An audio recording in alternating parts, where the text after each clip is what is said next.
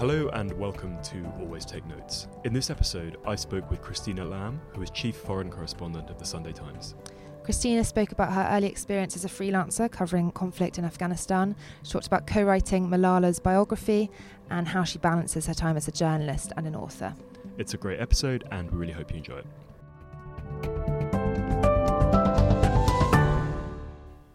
So I'm here with Christina Lamb at the Jaipur in London Literary Festival. Christina, great to have you here and thanks so much for finding time at the end of a long day. It's a pleasure. I was wondering if we could kind of dive right in. Thanks again for sending over those stories. And if you could talk about this wedding in Pakistan. So the wedding that kind of threw you into journalism, or was your entry? It was a Bhutto wedding, was it?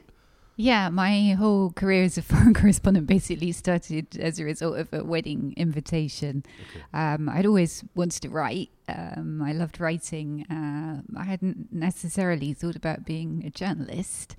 Yeah. Really wanted to write novels. And at university, I got involved in journalism and edited the university newspaper.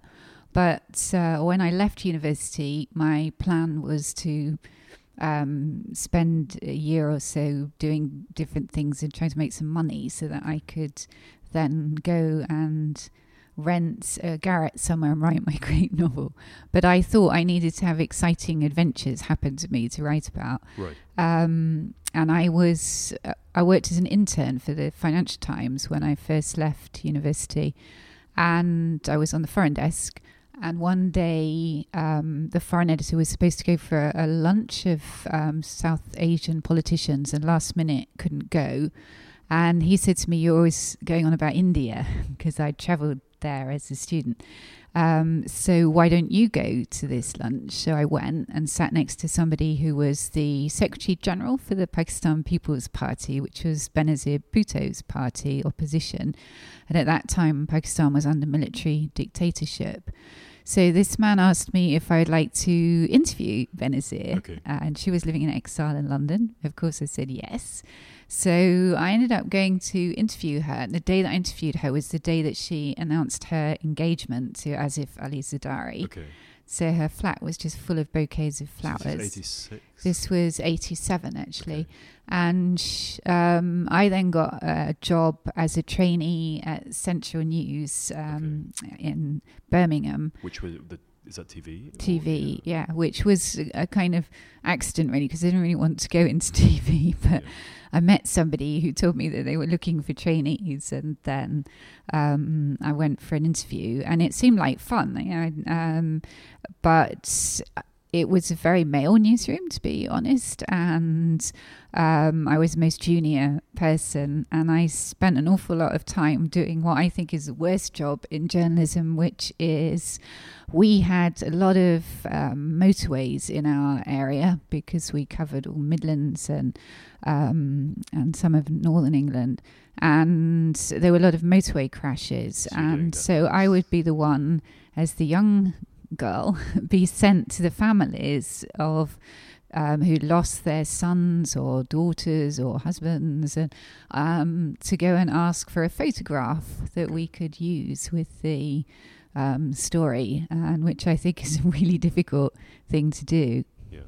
So one day, anyway, I was there working there, and I came home from work, and there was this most beautiful gold inscribed wedding invitation on my doormat, and that was to Benazir's wedding in Pakistan, which was around Christmas 1987. So of course I said yes. And I had never been to Pakistan, and it was the most amazing introduction. It was so colourful but also so political, because every day of the wedding, and the wedding went on for like a week or more, like all South Asian weddings, but being Benazir, even more spectacular. Yeah. And then every night after all the ceremonial events, there'd be these discussions with her political colleagues about how to try and topple General Zia, the military dictator. And I'd never heard anything like that. I mean, I'd kind of taken democracy for granted, I suppose. And suddenly I was meeting these people who had been tear gassed or tortured, arrested, not that much older than me, some of them, all trying to bring democracy back to their country. So I was fascinated and couldn't quite imagine going back to cover local news in Birmingham. So I came back and gave it my notice and went to live in Pakistan. If you hadn't done that, if you'd stayed in the UK, how do you think your career would have unfolded? I think I would have always gone somewhere because I was very restless. And actually, I'd had this idea before I got this traineeship at Central that I was going to go and work for the Bangkok Post. Okay. I'm not quite sure how the Bangkok Post, I think I wrote, because this was before internet and everything, I wrote them a letter saying like I was coming, but I don't think I ever had a reply. Right. And then how did you go about setting yourself up as a young freelancer in Peshawar? Well, to be honest, I didn't know anything about how journalists worked. I mean, I had worked on the foreign desk at the FT for that summit, so I had seen from that end and had met some of the foreign correspondents. And I suppose, to me, they were such romantic figures. They were almost entirely male, I have to say. They came wafted back from wherever they were based, Beirut or Damascus or all these places that seemed very romantic to me. And they all came in they all seemed to carry sort of big leather satchels full of lots of newspapers in different languages. And they just looked much more exotic and interesting than anyone else. So I wanted to be like that. Now that you've done the trade yourself, how real do you think the romanticism was, and do you think there was an element of affectation to the leather satchels and things like that? They probably liked the fact that there was this sort of 21-year-old girl who was kind of fascinated by what they were doing, and because to be honest, they were really all quite jaded characters, I would say, but they just knew all about different things in the world and had been to all these places and were kind of covering these great stories, and I was completely intrigued by it and wanted to be like that. So but I suppose I had failed to really ask them any of the specific questions that would have been more useful of what you should do when you get to a place, or and so actually I kind of got on the plane. This sounds really silly looking back, but got on the plane to Pakistan, to Rawalpindi, with actually not a clue what I would do when I got there. But I'd got to know the press attaché at the Pakistan High Commission, who was a really lovely man. And I think he was a little bit baffled at the idea of this 21-year-old blonde girl going off to live in Pakistan on her own, who didn't really seem to know very much. And he wrote me in the most beautiful black copper plate writing letters to people to give when I got there, to like introductions. And it almost felt like something out of Kipling, turning up with these letters into Peshawar and the Northwest Frontier. And actually, the very first letter that I went to talk to somebody was from the Arbab family, and that was a fantastic introduction, because at that point the Arbabs controlled most of the city, like the mayor, the refugee commissioner. At that time there were 3.5 million Afghan refugees in Pakistan. It was a typical Pakistan well-off family where you had somebody in a government position, somebody in the army, a banker, it kind of covered all bases, a civil servant. And so they were really helpful and incredibly kind to me. So how do you get from there, from being fresh off the plane to being embedded with the Mujahideen, 6 months later? What's the No, much quicker than that. I mean, the thing to do, the whole point of being in Peshawar was to cover the war in Afghanistan. And actually, I hadn't gone out there. My plan when I came back from Pakistan and said I'm going to go and live there was to cover Pakistan. I thought Benazir had gone back and she was going to topple the military dictator, and I was going to cover this kind of revolution. When I went to talk to foreign editors, they all looked at me as though I was mad and very naive, which I suppose I was. And they weren't interested in Pakistan. They all said General Zia's been there 11.5 years, nothing's going to change. But they were interested in Afghanistan because at that time the Russians were there. 8 years? They'd been there since 79, so it was end of 87, early 88. So they told me, if you want to cover Afghanistan, we're interested. And Afghanistan was a war that was mostly covered by freelancers, because it's odd looking back on that now, given all the other things that have happened. But mostly people didn't send their staff correspondents into Afghanistan. So there was sort of group of us, because it was considered very dangerous, actually, a group of us living in Peshawar who used to go in and out. And so that was the whole point of being there, really, was to go in and out with the Mujahideen, going inside, we called it. Right. And you spent all your time in Peshawar basically trying to go inside with a group, find a group that were going somewhere interesting. And then when you were inside, it was really miserable. There was nothing to eat. You were dodging, kind of being bombed. There were landmines. Often there was long periods, and this is one of the things about war, long periods with nothing going on, actually. And, you know, often the Mujahideen wouldn't get up for hours, and so you were going to be hanging around. And so you'd often, once you got inside, then you were wishing that you were back out again. But I guess when I got there, like I said, I didn't know what foreign correspondents did or what they needed. And there were 7 different Mujahideen groups that had been created really by Pakistan's intelligence, ISI, which was controlling the whole war. Yeah. And they followed the whole British divide and rule system. And so if there was lots of groups, they could play them off against each other. And why they had power was lots of money and arms came mostly from CIA, also from the Saudis, also from the British and French. But because it was a covert war against the Russians, and this was really the last proxy war of the Cold War, the Pakistani military ran the whole thing. And so they had a lot of power. And of course, what became clear later was that they were using this to empower the people that most followed what they wanted, which tended to be the really hardline jihadists, the Islamist groups. Did the Russians still have ground troops on the ground? Yes, they did. They did.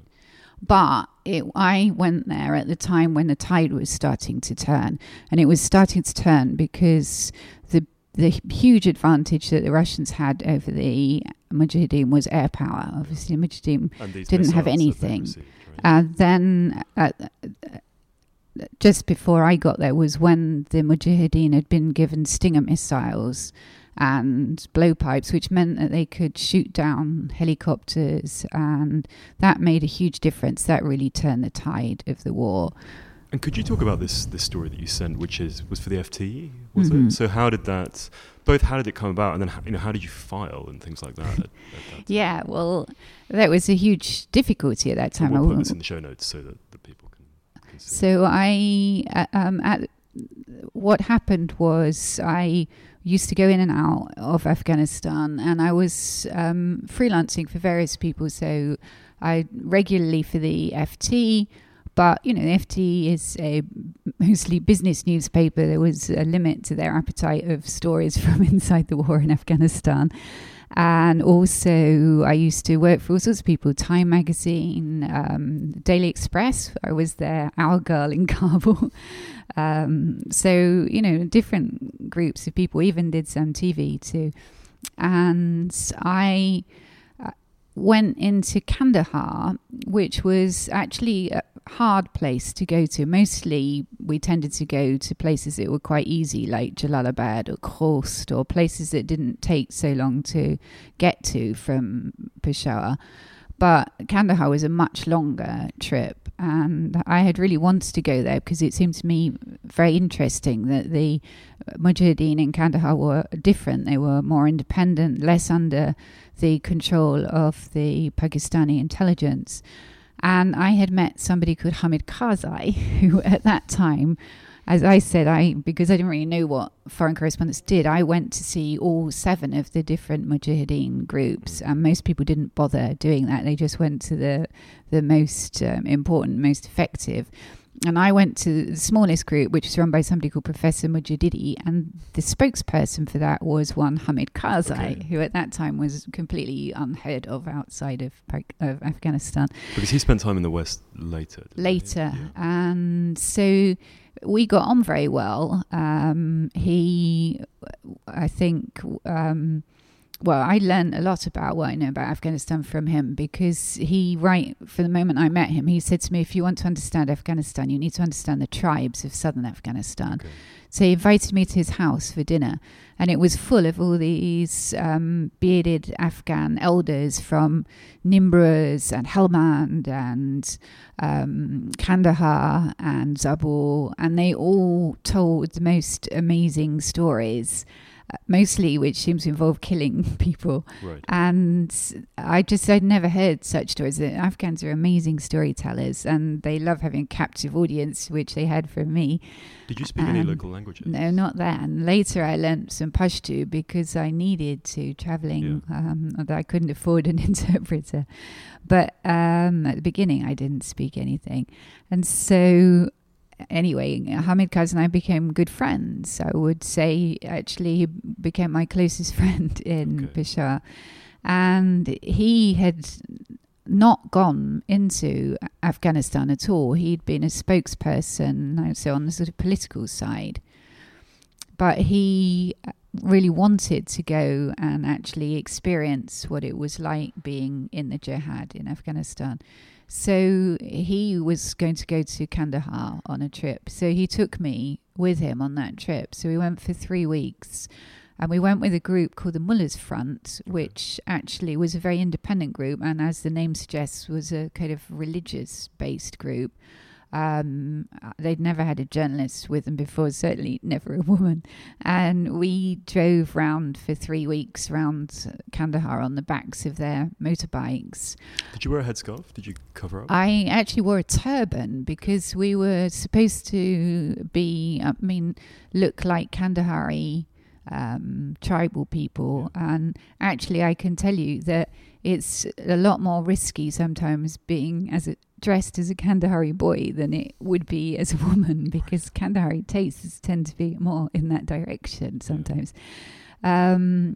So I travelled around with them, and we kept being bombed everywhere we went. And Hamid Karzai, each place we got to, because he was excited to be there, would radio immediately, like everybody around, to say, I'm here and let's meet. So all these people would come, and then we would get bombed. After this happened, like sort of 5 days running in different places, I said to him, do you think it's really such a good idea to keep radioing, like where? Because he was on the top of the Soviet hit list. He was one of the people they wanted to get. His father had been an important politician, and so we had a very interesting time. And we were with this group that then decided that they were going to attack Kandahar city and try and capture some posts. At that time, it was still under Russian control. And so we went on this mission, which it just seemed crazy to me. So first we went and we attacked a post and started firing all sorts of things at it. And of course, in the middle of the night, and they immediately fired loads of things at us, and they had much more than we did. So we then had to run like hell to get out. So that didn't really work very well. Then they decided they were going to attack the airport, which was Had you been in that kind of situation before? Well, I had been in Afghanistan by then. When that trip happened, I suppose I'd already been there maybe 6 months or so. So I had been on some other missions with different Mujahideen group, but this was the hardest and the longest period, really. And also, as I said, sometimes you'd go and you wouldn't see anything. So we were always a bit suspicious because... Was it just you? Or yeah, it was just me. No, I never travelled with any other journalists. Because usually these groups anyway would only take one journalist with them. But we were always very suspicious, those of us based in Peshawar, that sometimes when people came out from London or from America with sort of big names would come and they'd go on one trip into Afghanistan for a few days and then come out and write some huge story about this massive battle. Do you think they were making stuff up? Well, I have no idea. Or do you think stuff was being put on for what we knew was that usually when you travelled with the Mujahideen, you often spent a lot of time and nothing happened because this is a guerrilla war, right? You didn't know. Sure. I honestly believe that one of the reasons the Russians found it so difficult to defeat the Afghans and ultimately didn't was because it was so disorganized. You know, they had no idea. They couldn't predict what the Afghan Mujahideen were going to do because Mujahideen didn't know what they were going to do. But also, of course, as our troops then discovered later on, you know, it's a huge disadvantage to not know the terrain and the obviously, and the cultural terrain. The Mujahideen, you know, was their country, so they. So knew. how did you then file? So, so this particular attack, then we attacked the airport, and that was kind of mad because how could we were a small group of Mujahideen firing on the Russians at the airport. So immediately they sent tanks back down and started firing at us, and all of the fighters that were in a sort of building for drying grapes just behind us, that was blown up, so they were all killed. The rest of us were in a kind of trench down below, a big ditch. And so we survived, but then these tanks were there, so we couldn't get out of the trenches, because if we had moved, we would have been shot. And they just didn't move, so we were then stuck for ages. So we were 2 days in these ditches, and there's nothing to eat, and the ditches were muddy, so there was actually some crabs in them, and so the Mujahideen ate these mud crabs. I didn't eat those, but I did drink the muddy water, and it was, the whole thing was just mad. Eventually the tanks left and we were able to get out, but I couldn't file anything because this was before the days of satellite phones and mobile phones, and actually there was no phone service in Afghanistan then, so everything was through Pakistan. So I had to then wait until I came back to Pakistan, and even in Pakistan there was no direct dialing internationally, so I had to then call the international operator, and often that involved bribing the international operator, and then get a call through and then dictate copy, or the other way was through telex with ticker tape and putting that through. But, you know, it was really, so it was often weeks after something had happened before I actually was filing the story. And so with that one, how long was the lag before it ran? I can't remember exactly. It certainly would have been, it certainly would have taken us quite a long while to have got out of Kandahar back to Quetta. And I actually had mortar burns from the attack. So I had to go to the hospital and have this sort of mercury ointment, which I'm sure is completely banned now. Or mercurochrome or something like that. And so I guess I must have filed from Quetta, but it was a long while afterwards. It's interesting for me. I just looked at that piece today before we talked, and I haven't read it for a long while. And this is a piece from 1988. And it was part of a group of pieces for which I won Young Journalist of the Year. And it's so interesting because the piece is almost entirely third person. It's not, and it it's quite factual. Okay, bear in mind it was for the Financial Times, but these days I think someone in that position would be writing very much about, me, what happened, and my feeling. There's none of that really in that piece. And actually, here I was, a sort of 21-year-old girl in a ditch with Russian tanks facing on me, which I still, remember quite vividly.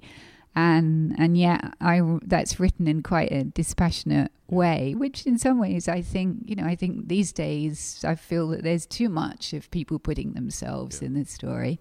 We always ask everyone on the podcast about the financial side of their writing lives. And so when you were a young freelancer on the hustle in Peshawar, were you making it work financially? At the beginning, it was very difficult. I always say to young people that are looking for a place to go, find somewhere cheap and somewhere nice to live. And Peshawar was very cheap to live. And in those days, it was, I thought it was a wonderful place to live. It's very different now.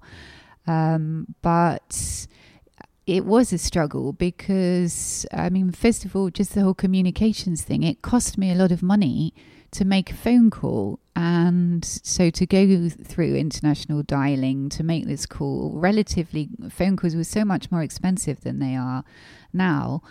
And then often I would get through, it would take me so long to get through, and then I'd get through to the foreign editor and be told, oh, he's at lunch. And then that was quite soul destroying, because then, you kind of had gone to all that effort. And I mean, actually, my first big story when I was there was when General Zia was killed in an air crash.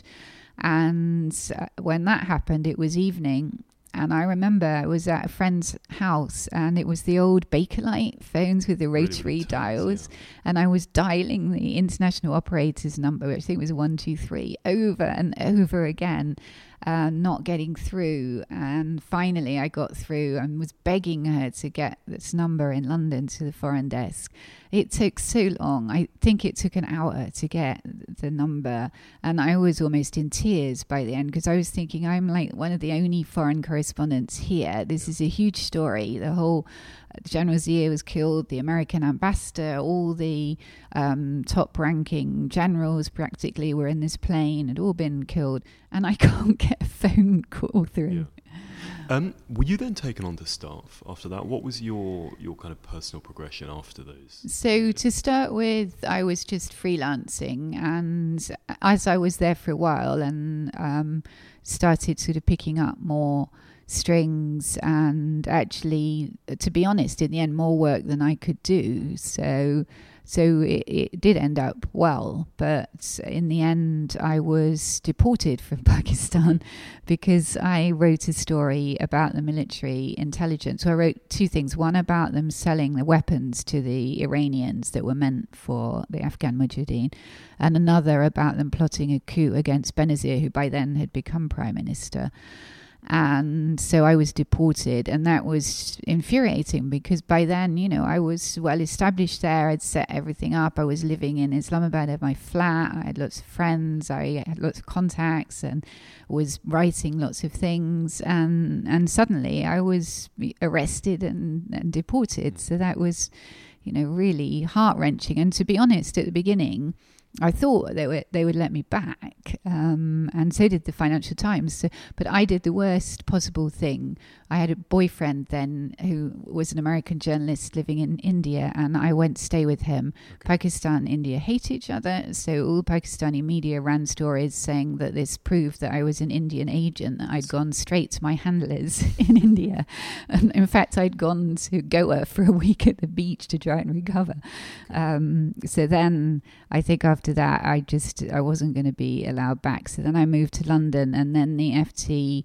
On staff by this stage? No, I was still freelancing. I was on a retainer. So I was, I guess, what they call a super stringer. And then I, for a while, worked in the Westminster office in London, which was very funny because in Pakistan... How did that feel after having been in Afghanistan? It was fascinating, but I...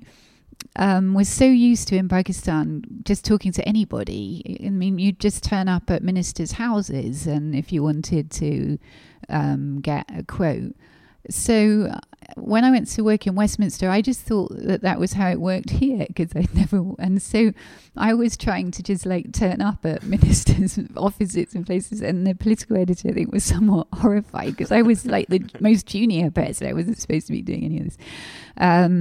So I did that for a bit, but I really wanted to go back abroad. I'd really got the bug, and at that time it was just after the Berlin Wall had fallen. I was desperate to go to Eastern Europe, and the foreign editor called me in, and I had won the Young Journalist of the Year when I was in Pakistan, and I'd then also been part of a team of the FT that won the News Reporter of the Year for an investigation on BCCI.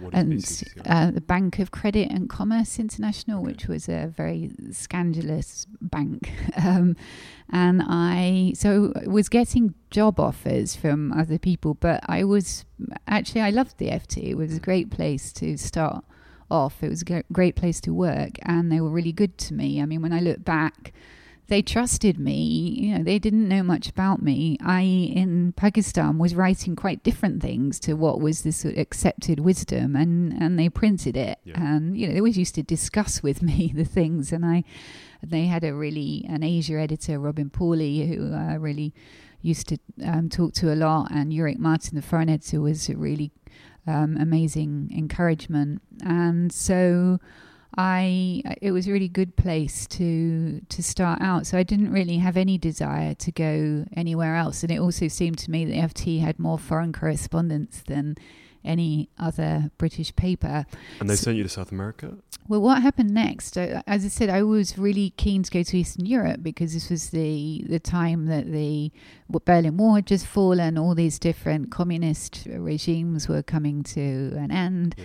And I really wanted to be there. So the foreign editor took me into his office and he said, question I'll never forget, where do you most want to go to in the world? And he had this map with all these coloured pins for his different correspondents, different colours for staff, for superstringers, for freelance. And I said, well, I want to go to Eastern Europe. So at that point, the woman who had been the Eastern Europe correspondent for 12 years, was due to be leaving, which was quite bizarre, really, because it hadn't been a story for most of that time, and suddenly it was a huge story. So I suppose it was quite unlikely, but she had arranged that she was going to be moving. So he said I could go to Budapest and be based there and cover. So I thought that was amazing. I went straight to Hatchard's and bought these books about Hungary and Czechoslovakia. And so I was reading all of these things. And then, of course, the Eastern Europe correspondent then decided she would stay. Right. So then the editor actually called me in and he said, I want to send you to South America. I want to send you to Brazil. Okay. And I had never been to South America in my life. I didn't speak any of the languages, either Spanish or Portuguese. So I said that, but he said, no, it's fine. And they then sent me to Venezuela with the Latin American editor to go and see how it went. And I thought that was great. So then I did a really short course in Spanish and Portuguese and then flew off to Rio. And how long were you there for? I was in Rio for almost 4 years and it was wonderful. I read we don't have time to talk about length, but I read the Carnival piece that you sent, which was fun from that. I was wondering if we could shoot forward a little bit more to talk about the second the Bhutto piece that you sent, so about being on the bus.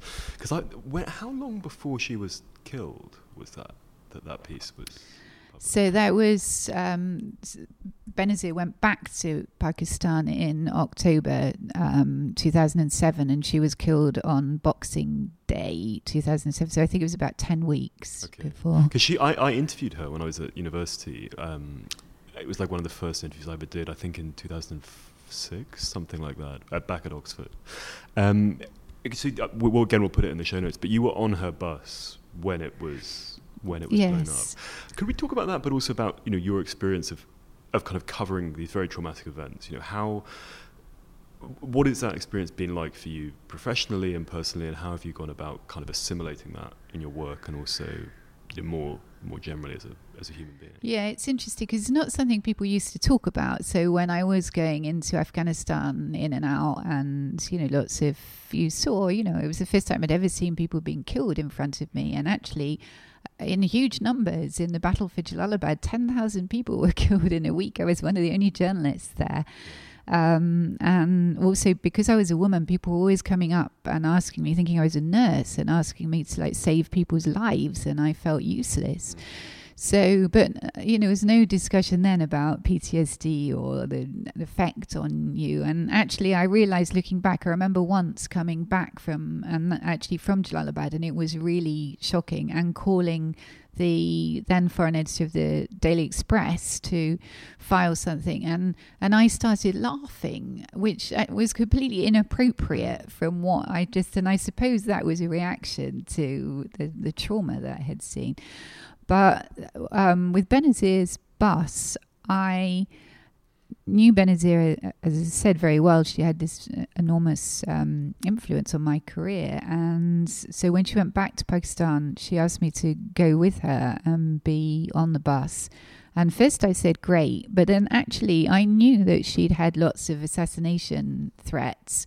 And I had just had a number of things happen to me that year. I'd been in a suicide bombing in a hotel. I'd been ambushed in Helmand by Taliban. And so I'd had these various narrow escapes. It was a really weird year. I mean, even I went on holiday with my husband and son, and we went parasailing, and the string broke. So we went crashing down into the sea. Right. And my husband was really horrified. And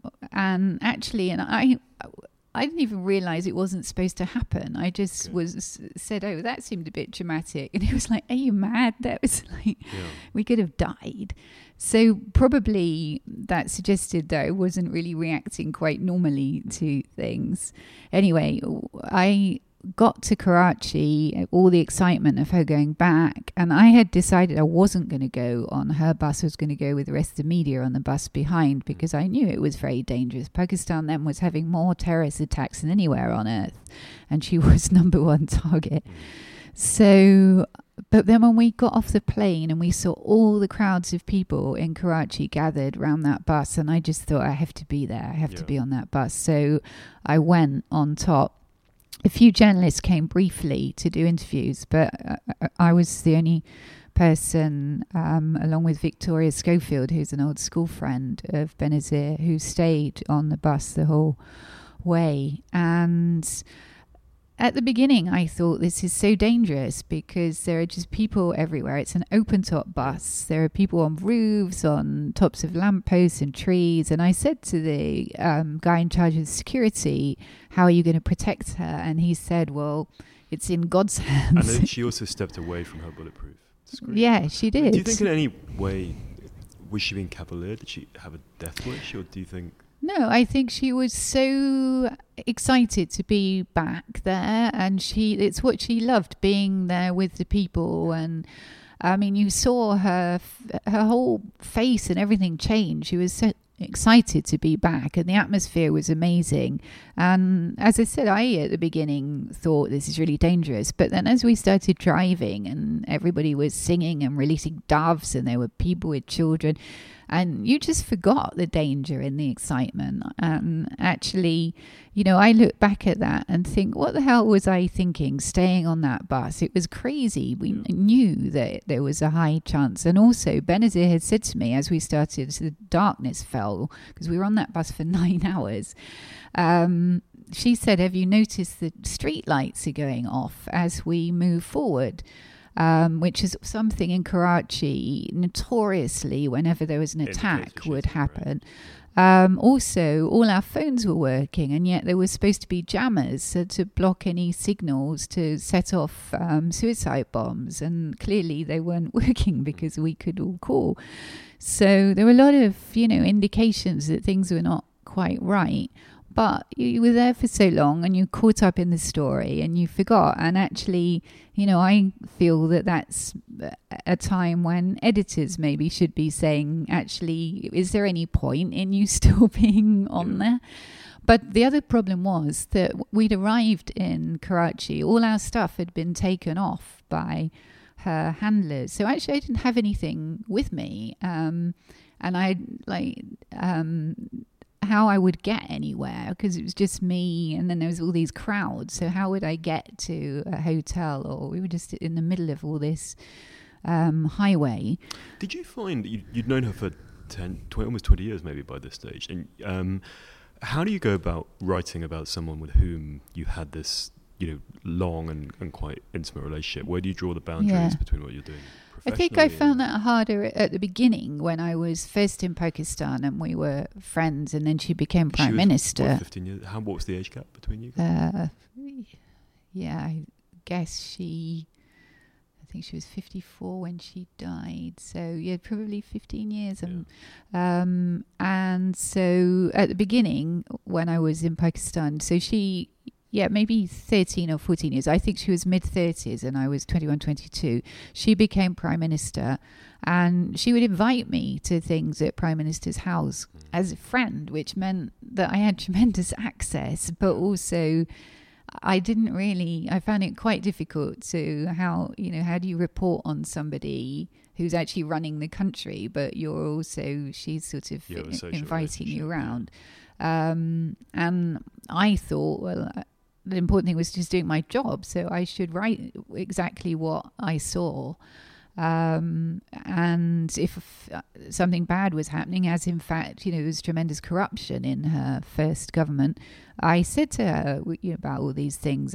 Because I was mostly writing for the Financial Times, I was meeting lots of business people, and they were telling me horrendous stories, particularly about her husband. And so I was asking her about that. I also felt strongly as a woman that she was the first woman prime minister in the Islamic world and in Pakistan, that she should be doing a lot of things for women that needed to be changed, and she didn't do that. And so I did used to have quite heated discussions with her, but she felt, so I still wrote all these things, whereas she felt you're either with us or you're against us, and so if I was a friend I shouldn't be writing these things. So we did fall out, but later on she was actually a very loyal person, and she was in exile in London for years, and so I used to see her here, and so we repaired the relationship. I wanted to segue, and it's kind of linked to the Malala project. And I read the piece that you wrote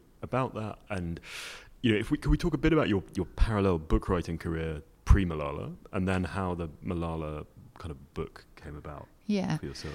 Well, I had always wanted to write books and novels, really. And so right from the beginning, in Afghanistan and Pakistan, it was tremendous material. It was a fascinating time to be there.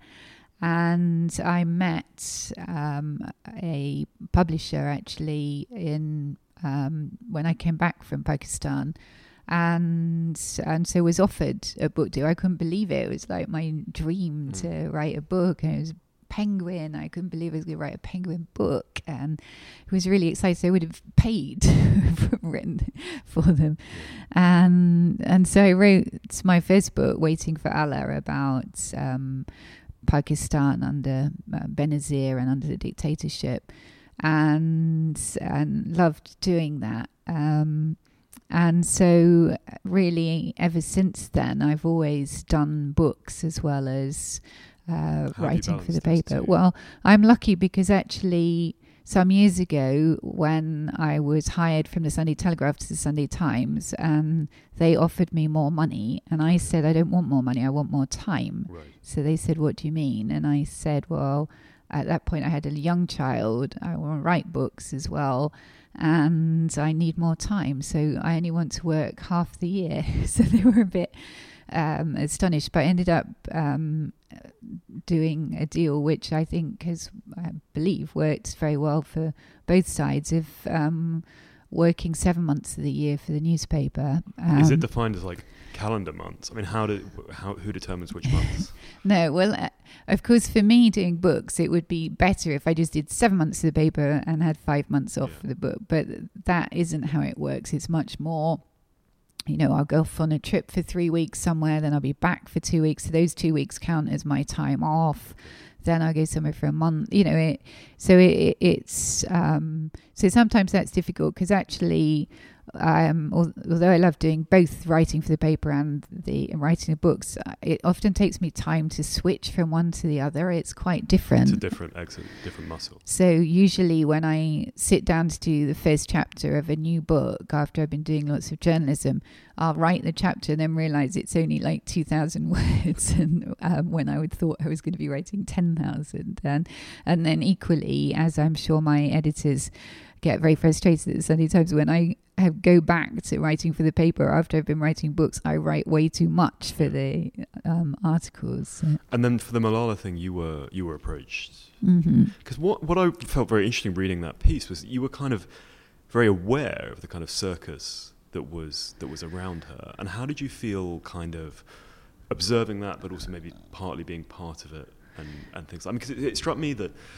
this was all about her, but in a sense, it wasn't about her at all, right? It was like she was a kind of the vortex in the middle of this whole thing, from Angelina Jolie to Bono to, there was a whole like world around this young. But actually, Malala's very much her own person, and I'd never done a book like that. I'd never done, a ghostwriting or a book where I wrote in someone else's voice or with someone. I'd always written my own things, and then I was approached to do that, and of course I was intrigued to go and meet her. So I went to meet her in Birmingham. She'd just come out of hospital, and they were living in this flat in central Birmingham. And above these nightclubs. And it was in the centre of the city, so it was near. Her mum was a bit horrified because at night you'd see all these scantily clad young women. But when I went to talk to her, I had thought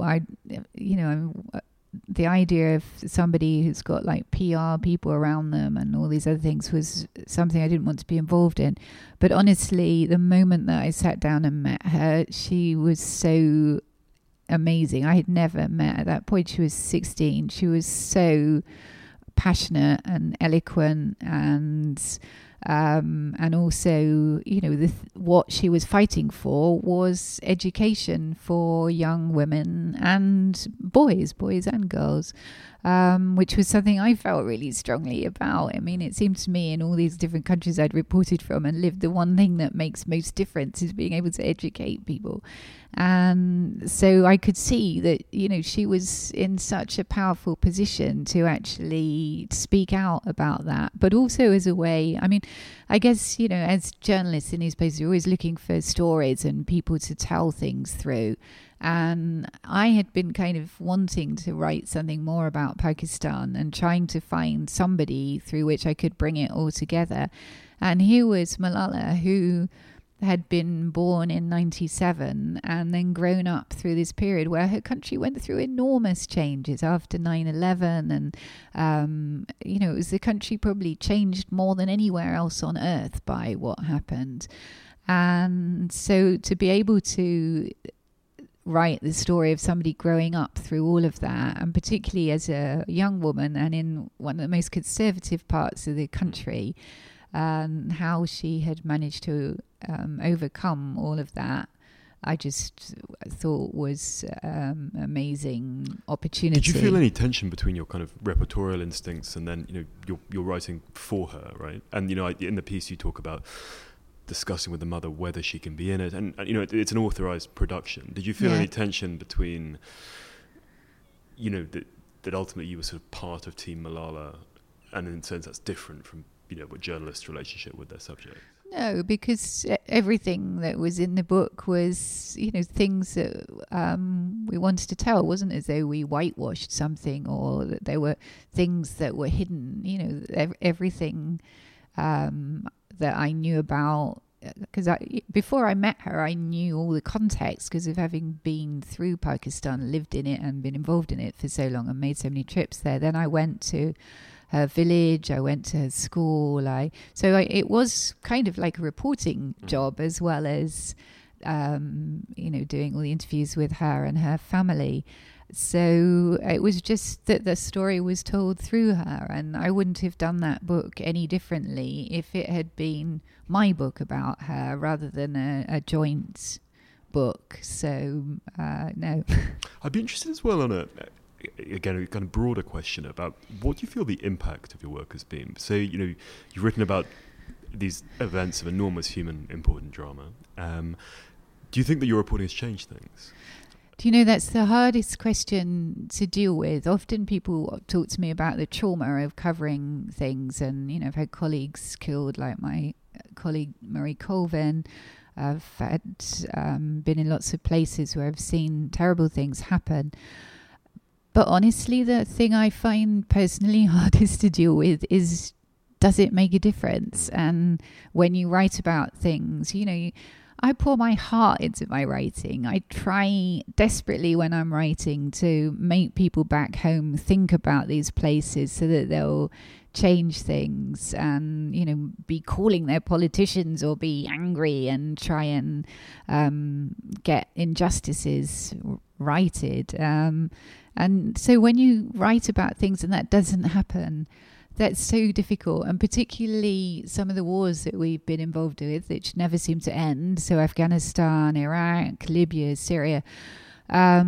And we seem to make the same mistakes over and over again. And you just feel like we reported these things. Did nobody read what we know what went wrong, and yet the same things are happening, and that's incredibly difficult. I was thinking with the Yazidi piece, for example, that you sent, which is really very powerful. What kind of impact did that have? Yeah, I have found myself being more angry, I suppose, in more recent years. And I think that I don't know, it's being older I don't think there's anything wrong with anger. I don't see how you could cover any of this if you didn't care, right? Because it's not...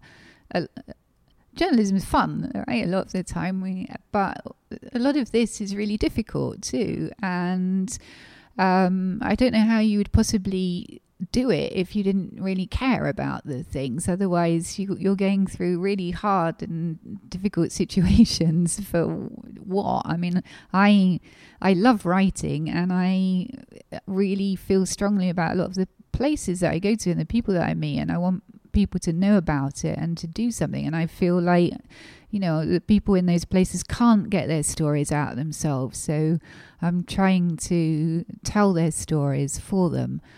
So, but I think it feels as though in the last few years I've seen more violence against women than I had ever seen in the rest of my career. And I don't understand why that should have got worse. And sometimes I think, I'm more aware of it, but as a woman, I always spoke to the women in these places right from the very beginning. And so I actually genuinely do believe that we're seeing more violence, sexual violence against women in different countries. And I think it's largely because of the impunity. It's so difficult for anyone to get justice for any of this. So most recently I was in the Eastern DRC, Democratic Republic of Congo, which has some of the highest levels of rape on earth. And it's just so prevalent. And to the extent that I was talking to some of the people involved in the legal cases, and they're saying to me that the judges that they're working with who are judging cases of sexual violence are themselves abusing children. And sometimes you don't even know where to start in these places. Again, not just with the sexual violence stuff, but again with these terrible events that you see, how do you police that boundary between reporting and activism? Is that something that you're conscious of? Yeah. Well, you asked me before about the books. The books are good because obviously one of the frustrations in writing articles is that you can't really explain in great detail things, right? You have to be quite superficial often because you're just so restricted by space. So books are great because then you can actually, tell much more the real story. And I think that's really important.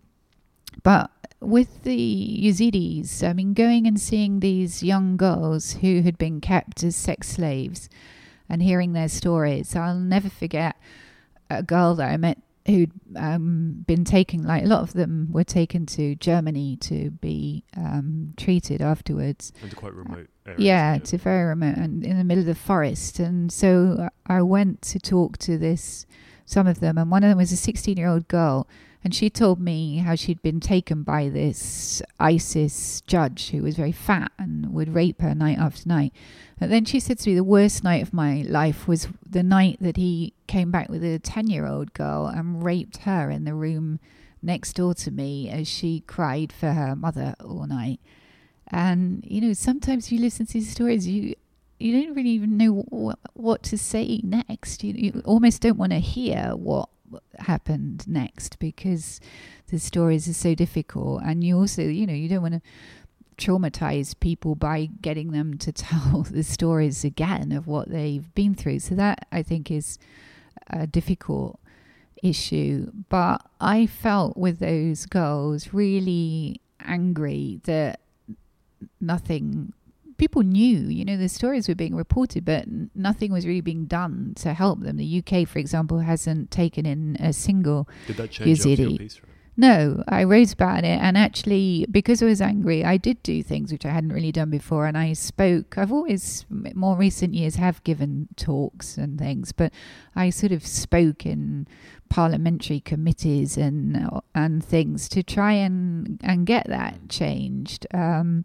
And in the end, actually, the book that I'm working on at the moment is about sexual violence in conflict, because it just seemed to me that this is a big subject that people are not really appreciating how bad the situation is, and we should be doing much more about it. And maybe particularly as a woman reporter, I felt more responsibility to be telling these women's stories.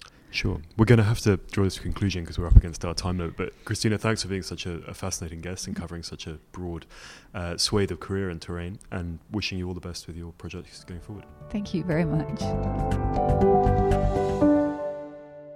So, Simon, we're going to focus on you this time. Are we? Yes, because I always end up going on and on about my adventures. That is true. That are normally quite embarrassing. So I'd quite like to shift the spotlight. What have you been doing? I have been completing a draft of a long read for The Guardian, which I cannot say what it's about after my editor berated me for mentioning it on Twitter. Oh. He says someone else might swoop in really? Steal the story. So have you deleted the tweet? The tweet has been deleted. I finally filed that. How rigorous is the editing process for a Guardian long read? It's pretty rigorous. How many drafts have you been through? I've just filed the first one, but I think it'll probably go through 2 or 3 more after that. It's a little bit long. Are you nervous? No, I've done it before, so I know the editor there. And then been laying the groundwork for a couple of other reporting trips, both to the French Alps, so a piece for Outside, concluding that, and another piece for 1843. So lots of magazine work. What's the piece for 1843? I could tell you, but then I'd have to kill you. I'm not sure. I'm wary now. I would usually have had no like contrition about discussing it, but after I was like told in block capitals in the subject line of an email, delete your tweet. Oh my god. Yeah. So now I don't think I can say. Right, best not then. Maybe not. Is that your first commission for 1843? It is my first commission for 1843. Yeah, it should be interesting. What about you, Ellie? What about me? How was your holiday in Bali? Yes. Again, I overshared about my drunken night in the larder on the last episode, didn't I? We've had complaints. Yeah. It was a bit of a shit show actually. I don't recommend anyone goes to Bali in only a week if you're trying to visit the Gili Islands. Because of the jet lag? No, jet lag was fine. I don't get jet lag, famously. No, you just can't. If there's a storm, the boat's cancelled to the Gili Islands. You just can't basically get there. Well, we did, but we had to. It took us Gili Islands? Gili Islands. Okay. And each we had to get on a commercial ferry, which ate up 2 days of the holiday, just being on this ferry for like 8 hours.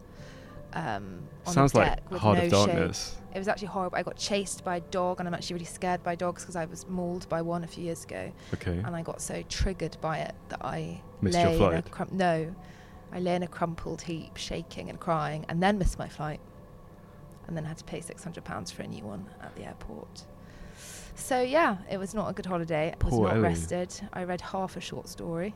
Okay. By Ted Chiang, and that was the most relaxation I had, and even that wasn't relaxing because it was dystopian sci-fi. So that's there's a moral in this story somewhere, but who knows what it is. Anyway, this has been Always Take Notes, hosted by me, Simon Acomb, and me, Eleanor Halls. Our producer is Nicola Keane. Our social media is by Zara Hankier. Our score is by Jess Danheiser. Our graphic design is by James Edgar. You can find us on Instagram at Always Take Notes, or Twitter, Take Notes Always, and we'd be grateful if you could leave a review on iTunes. And if you've enjoyed the show, please do think about contributing to our crowdfunding campaign. That's patreon.com/alwaystakeNotes. Bye. Thank you.